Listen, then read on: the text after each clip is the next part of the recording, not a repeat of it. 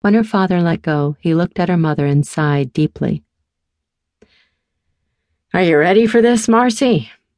She nodded, wiping away tears as she smiled at Bree. Bree was anxious for the wedding to begin and asked Leah, "Where's the bouquet?" Leah looked heart-stricken. "I don't have it, Bree. I've never seen it. Oh, heck! What does it even look like?" "I don't know," Bree whimpered.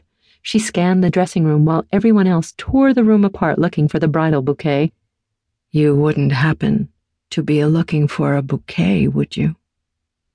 Bree knew that calming voice and looked up to see Tono. He looked swoon-worthy with his chocolate brown eyes, long bangs, and sexy Italian suit. "I was sent to inform you that a bouquet is waiting for you outside." "That's highly unusual, isn't it? Do you want one of us to go get it for you, honey?" her mom asked. "That's not necessary," Tono assured Bree's mother. "It's being delivered personally." "Thank you, Tono. That sounds lovely," Bree said, smiling at him. Tono bowed his head slightly. "I must return to the groom and let him know the message has been delivered." After he'd left, her father held out his arm. "I guess it's time, my little girl." "Oh, man, I've got to get myself out there, girlfriend," Leah squeaked. She gave Bree a quick peck on the cheek before she left the room. Mary came up next. "I always said you were a fool." Bree waited, ready for the worst. "But you've done well, Bree." Bree's jaw dropped. Mary leaned in and whispered, "I really said that for your parents, Stinky Cheese. You're still an idiot in my book." She laughed, as if she had shared a humorous joke with Bree as she followed behind Leah. Bree loved Mary for it. Her mother gave her one last kiss before leaving her to get in line. Bree took a deep breath, looking at her dad. "This is really it." "Wanna run?" She giggled. "Actually, I can't wait to tie the knot." "Figuratively or literally?" he asked with a straight face. Bree glanced at him. "Did you just make a joke?" He looked ahead solemnly, refusing to answer. "I can't believe you just made a joke," she said, smiling to herself. They exited the room and followed the procession as they walked up a long flight of stone stairs. Bree noticed that every other step was decorated with lemons, greenery, and baby's breath.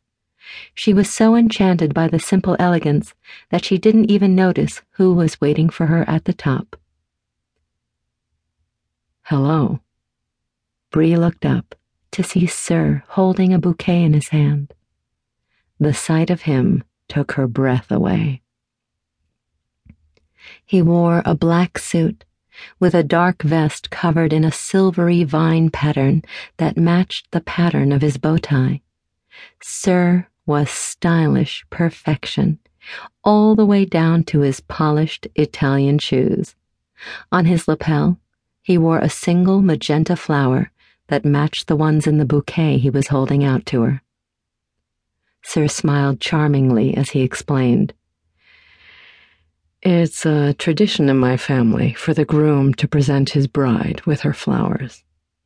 Bree took the stunning bouquet, admiring the white calla lilies and freesias with accents of greenery, baby's breath, and the bright pink bougainvilleas she'd admired on Isola d'Elba.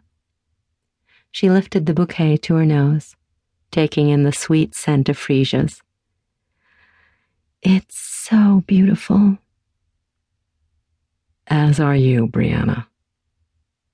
The sound of her full name rolling from Sir's lips was like a song. He walked away to take his position for the wedding, looking so unbelievably handsome that Bree wanted to cry. The wedding party waited until the traditional wedding march began. Bree felt the tingling start. This had been fated from the moment she was born. Everything she'd experienced, everything that had transpired since, all of it had led to this point in time.